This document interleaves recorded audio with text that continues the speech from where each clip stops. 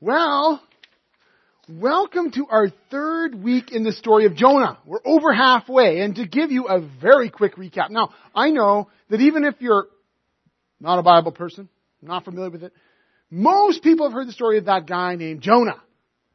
Right? Given a mission from God, runs in the opposite direction, tossed in the sea, swallowed by a big fish to get him back on track. We've been exploring this in the month of January to kind of reorient ourselves as a church to remember what we're all about. Well, we're now in chapter 3 of Jonah, and I'm just going to read it for you. Here's how it goes. Then the word of the Lord came to Jonah a second time. Go to the great city of Nineveh and proclaim to it the message I give you. Jonah obeyed the word of the Lord instead of running the other way and went to Nineveh. Now Nineveh was a very large city. It took 3 days to go through it. Jonah began by going a day's journey into the city, proclaiming, 40 more days and Nineveh will be overthrown. The Ninevites believed God. They declared a fast. That's where they stopped eating. And all of them, from the greatest to the least, put on sackcloth, this itchy clothing to kind of symbolize how sorry they felt about what they had done and who they had become.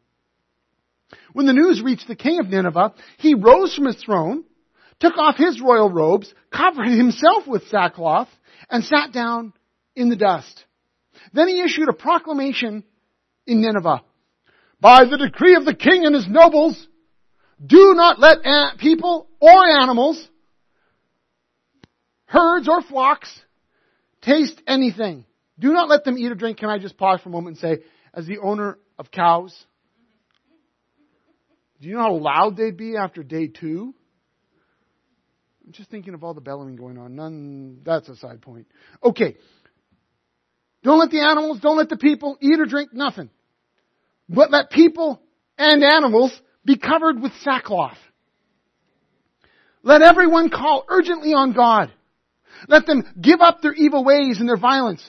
Who knows? God may yet relent, and with compassion turn from His fierce anger so that we will not perish. When God saw what they did and how they turned from their evil ways, He relented and did not bring on them the destruction He had threatened. Now that's a weird story. I mean, what do you make of this? Let's look at Jonah again, just for a moment.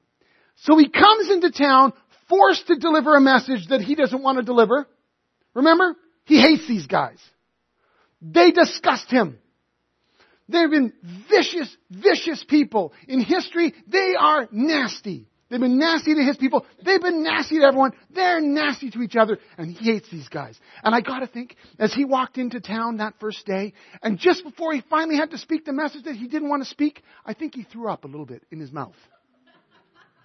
He hated these guys. He did not want to tell them this. And he's there under duress. But God hasn't let him off the hook. He hasn't been able to get away from him. He isn't able to thwart God's plan. So he begins to tell people this message of doom. And he says, I quote, 40 more days and Nineveh will be overthrown. But in his original language, it's just 5 words. 5 words, which we can do pretty easy in English, right? Let's try it. 40 days and you're toast. I know there's a little bit of a contraction in there, but let's let it roll. 40 days and you're done.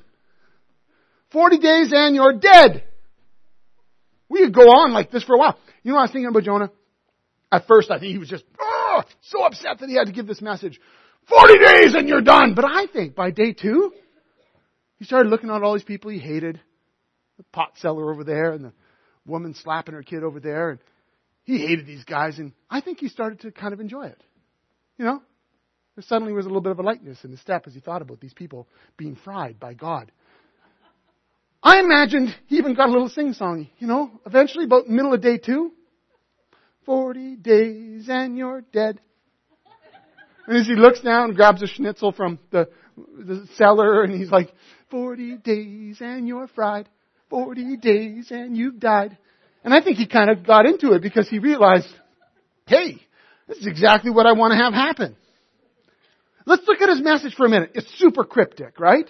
Really short. No details. He doesn't give any explanation of why they've been overthrown. And if you look at the other prophets when they wrote condemning judgment, they gave explanation as to why. He didn't give them any details about what they should do to respond to this. Nothing. He didn't even say anything about God. Now, they may have identified him, obviously, as a prophet from Israel's God, but he didn't give them that information outright. It's as though Jonah, can you imagine, doesn't actually want them to get the message. He doesn't actually want them to really get an opportunity to respond. And what we find out, of course, in the whole story of Jonah is exactly what he doesn't want. He does not want these guys turning and responding. But just as Jonah was unable to thwart God's direction in his life, he isn't able to thwart God's message to them either. Through some miracle, through some mysterious work of God, these super nasty, violent, awful people heard and responded. They heard what they needed to hear. The warning of their impending destruction struck a chord in their hearts, and they began to resonate, and they realized they were going to get what they had coming. That they really had been awful. That they really had ignored and rebelled and hurt one another. They really were deserving of the judgment that was going to fall. They realized it. And together as a people, they humbled themselves. And even the king himself, going all in one final bet that maybe, just maybe, there was a chance that God would change his mind and show compassion on them and not destroy them. And God did. Because that's what God is like. And we know that Jonah knows that that's what God is like, which is why we find out he didn't want to go in the first place. In spite of all Jonah's efforts to thwart God's grace, people hear the message, they turn from their sin, they repent, and they receive God's grace. Jonah's hope that this city would be overthrown in judgment. Well, his hopes are dashed as this city, you could say, was overthrown through repentance. Well, what does this story have to do with us? I mean, how does that tie into our mission as a church? How does it tie into our mission at the Erickson Covenant Church to help people find and follow Jesus? Well, this story was originally told to shake God's people up, to kind of wake them to all the ways that we had forgotten God's heart for people, even evil, nasty people. And the mission that He placed upon us to go. And that's what this story does. But more than that, this story in Jonah, as we read it from our vantage point, it points us toward the full story of God's grace. The better mission that we've been given. You see, through Jonah, I believe we only catch a glimpse of where this story is going. We only catch a glimmer. We see God's heart, but really, how is He going to bring healing? How is He going to bring transformation? Where is this all leading? We only see a glimmer of that. Jonah just barely sketches the outline, but the outline's there. Did you see it? It goes pretty simply like this. God tells someone to go, to deliver His message. They go and tell. People who hear that message, some respond to it through repentance, and through repentance, people receive God's offer of grace. Go, tell, hear, respond, receive. Kind of a pattern of mission. We see it in Jonah, and this basic outline begins to show up in the ministry of Jesus. It begins to get some flesh on it. We see it start to fill out in color and vibrancy and shape through Jesus and the mission of the church. The prophets who are pointing toward this realize that when Jesus comes, it's going to take on flesh. And in Jesus, God's heart is fully revealed as His grace and His truth is shown through His life. Through the way that He lived and loved, what He taught, how He healed. And then through His death and His resurrection. And then following upon that, Jesus empowered a small group of His followers, receiving the Holy Spirit to go and continue His mission, to go and tell so that people can hear and respond and receive. And that's the story that we tell. It's the message that we share, the mission that we have been given. And it flows along this same basic outline of go tell so that people can hear, respond, and receive. Well, let's unpack this a little bit for us. How is our mission fuller, better? Well, first of all, God has given us His Holy Spirit so that when we go in His power. We go with His grace. He told us right at the very start of the story that's written about the church. Jesus said, the Holy Spirit's going to come on you. And when the Holy Spirit comes on you, you're going to be my witnesses, right from your hometown to the ends of the world, ends of the earth. God has given us His Holy Spirit so that we can go. Not like Jonah, dragging our heels because we hate people. But we can, by God's Spirit, go and run with grace and with power into the mission that God has given us. He's given us the courage. He's given us the means. He's given us the strength. He's given us the community to be people who go in the power of His Spirit. So that's the go. But second, and this is so important, the message that we share is good news. Like really good news. We're not delivering a message of destruction. Man, I'm glad about that. We're proclaiming a message of salvation, of what God has done. Everywhere we go, we're sharing the good news of what Jesus has done. The good news that God loves us. The good news that God knows us. The good news that God knows us intimately. He knows how we've messed up our lives. He knows what's been done to us. He knows the ways we've rejected Him. He knows all that. He knows the muck we're stuck in. He knows it. And God, knowing that, loved us. Sent His Son to rescue us and redeem us. This is good news. And when Jesus showed up on the scene, the first words out of His mouth was, hey! Well, He didn't say hey, but hey! The time has come. The kingdom of God is at hand. Repent, which means turn around, and believe the good news. What's the good news? God has acted. He's on the scene. He's doing what it takes to make the world right, to make you right, to redeem your life out of the pit, to change your life and your heart forever. This is good news. Now, it doesn't mean that everyone who receives the good news feels like it's good news. It doesn't mean that everyone who hears it is going to accept it. The truth is, we need God's grace. We need God's rescue and His intervention because we're selfish, because we're sinful, because we've rejected God. And that message can sometimes be difficult to receive. The good news forces us to acknowledge that there's bad news in the mix, or else we wouldn't need the good news. We realize that we are stuck, that we actually need God to intervene in our hearts. We need God to intervene in our lives. That evil, when we look around, seems to be winning, but actually, when we look within, it can often seem to be winning too. We need God's intervention in our lives. When we share the good news, it does mean that people, in some way or another, have to accept that there is a bad news to this. The bad news meaning we're stuck without God. Without God, we're lost. Without Jesus, there is nothing but despair. Without this new thing that God wants to do, we will never experience God's joy. We will die in despair without Him. That is true.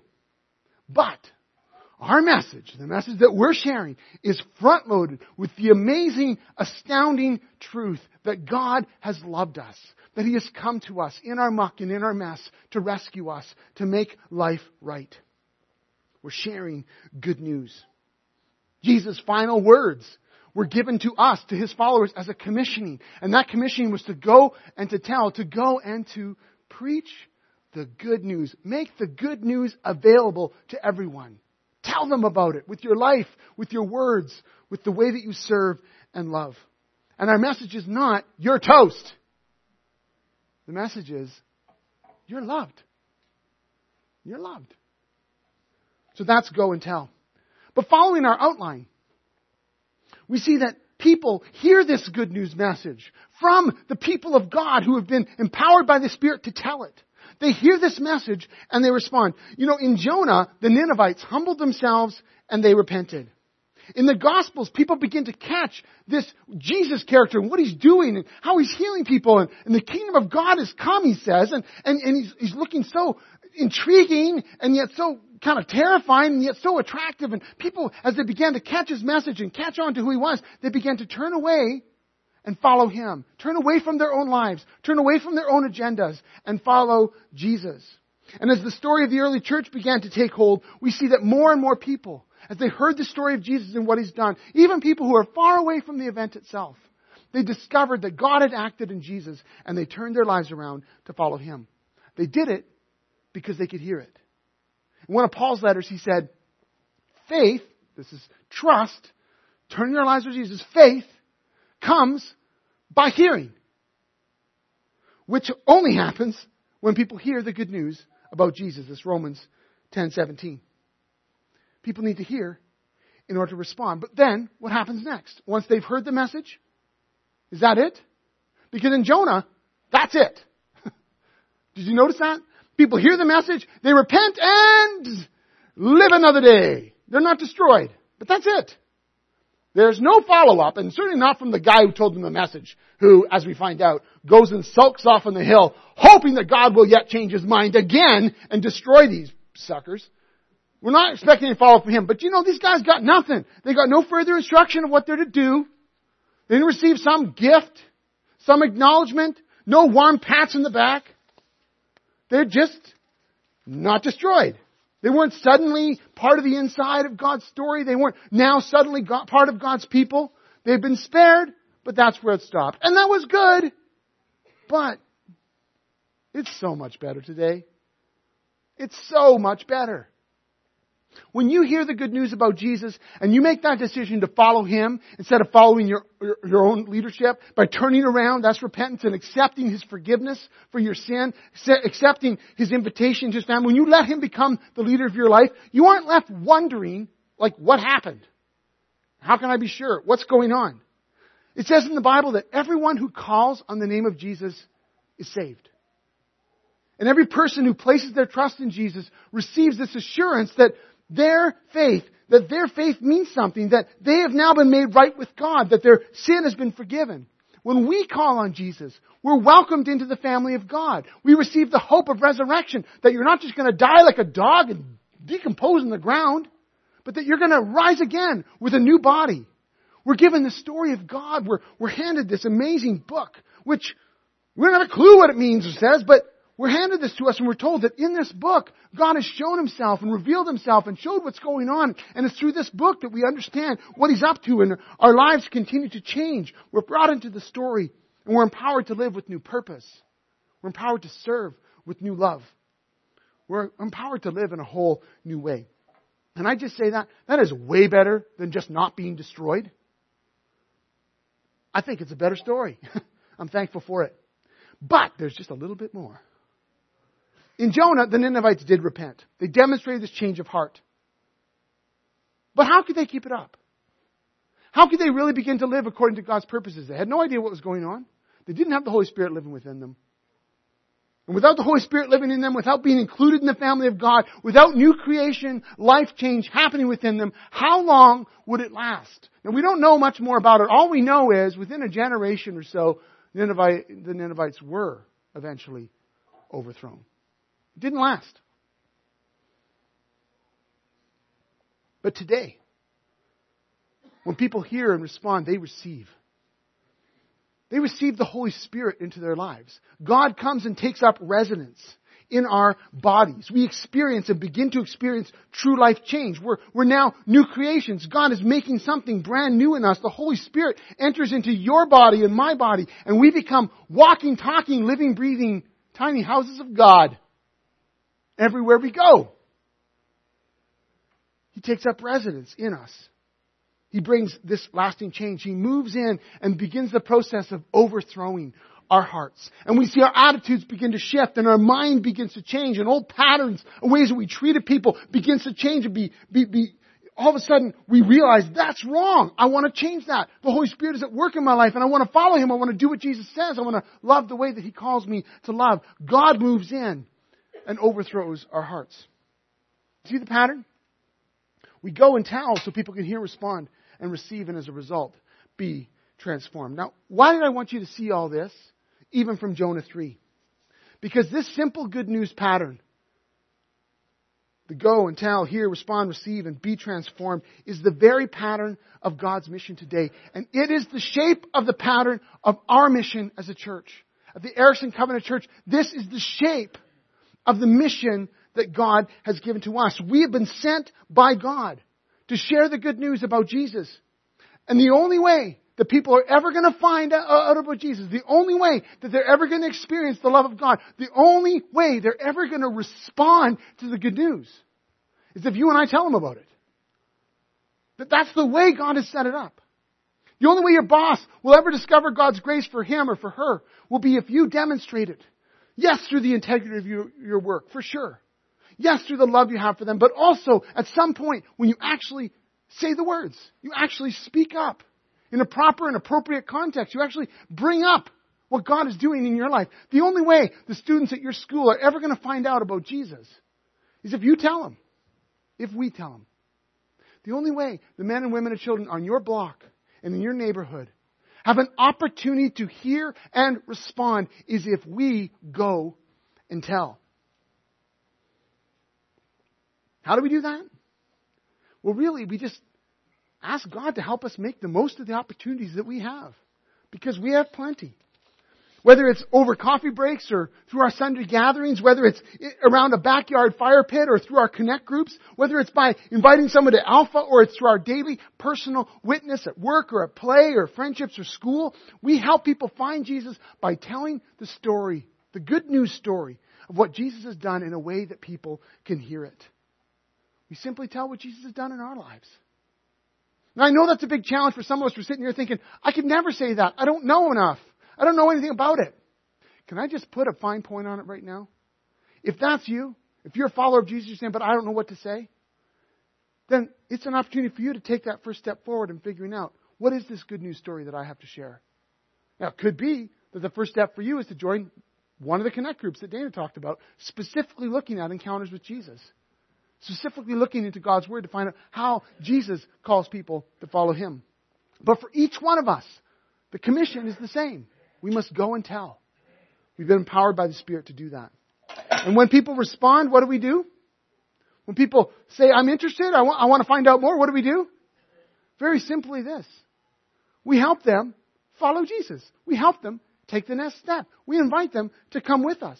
We begin to show them what it might be like to be part of God's story. We teach them more about Jesus. We welcome them into our family. We pray together. We learn together. We serve together. We hang together. We follow Jesus together. And what we find out very quickly is that we're helping one another follow Jesus. That's how this thing works. As people find Jesus, we then together help each other follow Him. We do that by helping each other respond to what God is doing in our lives. Well, I'd like to end with an invitation today. Actually, two invitations.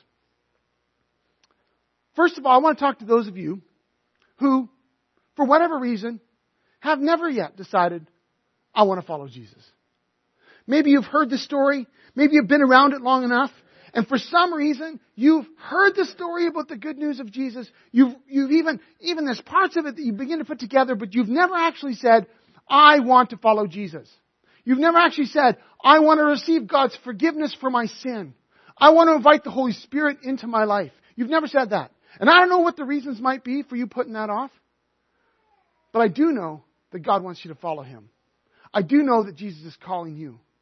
And I do know that as you have heard about God's love for you, there's an invitation going to you right now to decide to follow Him. And so what I want to do this morning is that out of respect for everyone who is in that place where they've never decided to follow Jesus, but they want to, I'm going to ask everyone to close their eyes and bow their heads.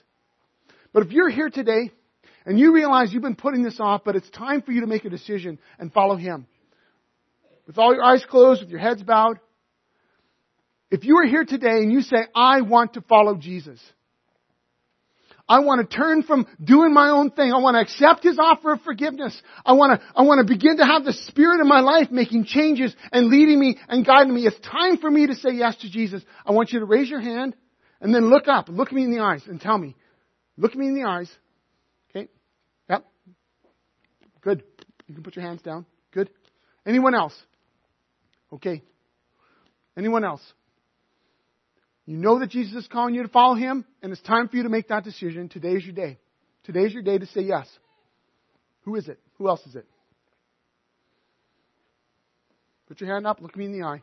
Jesus is calling you to follow Him, and this is your day. All right. All of us together, we're going to pray this prayer. And those of you who raise your hands, look me in the eyes, we're going to pray this prayer together. All of us. Let's pray. All of us together. Jesus, thank You for Your forgiveness.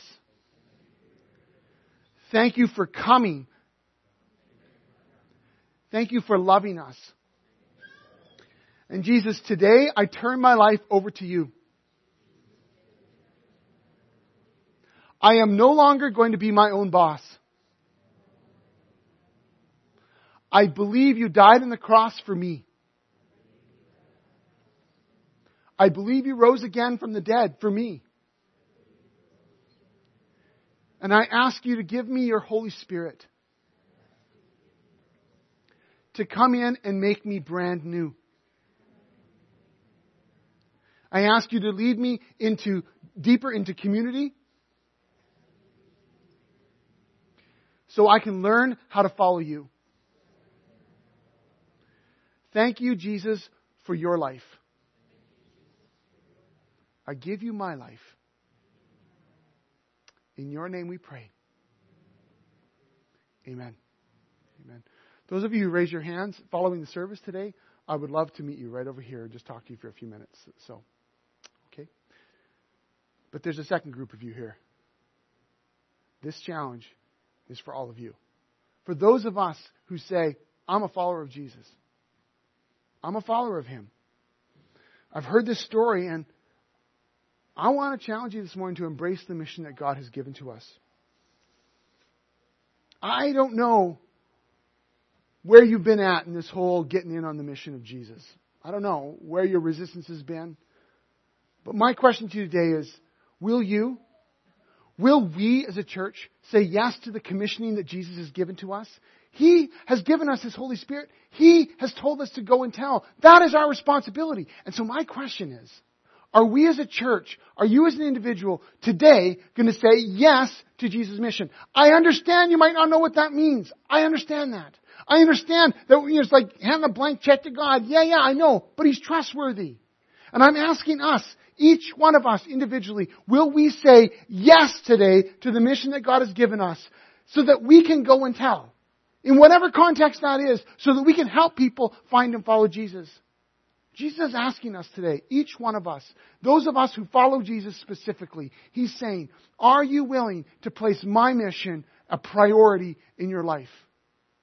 And if you're willing to do that today, I'm going to ask you, I'm going to be very bold today, I'm asking you to raise your hand.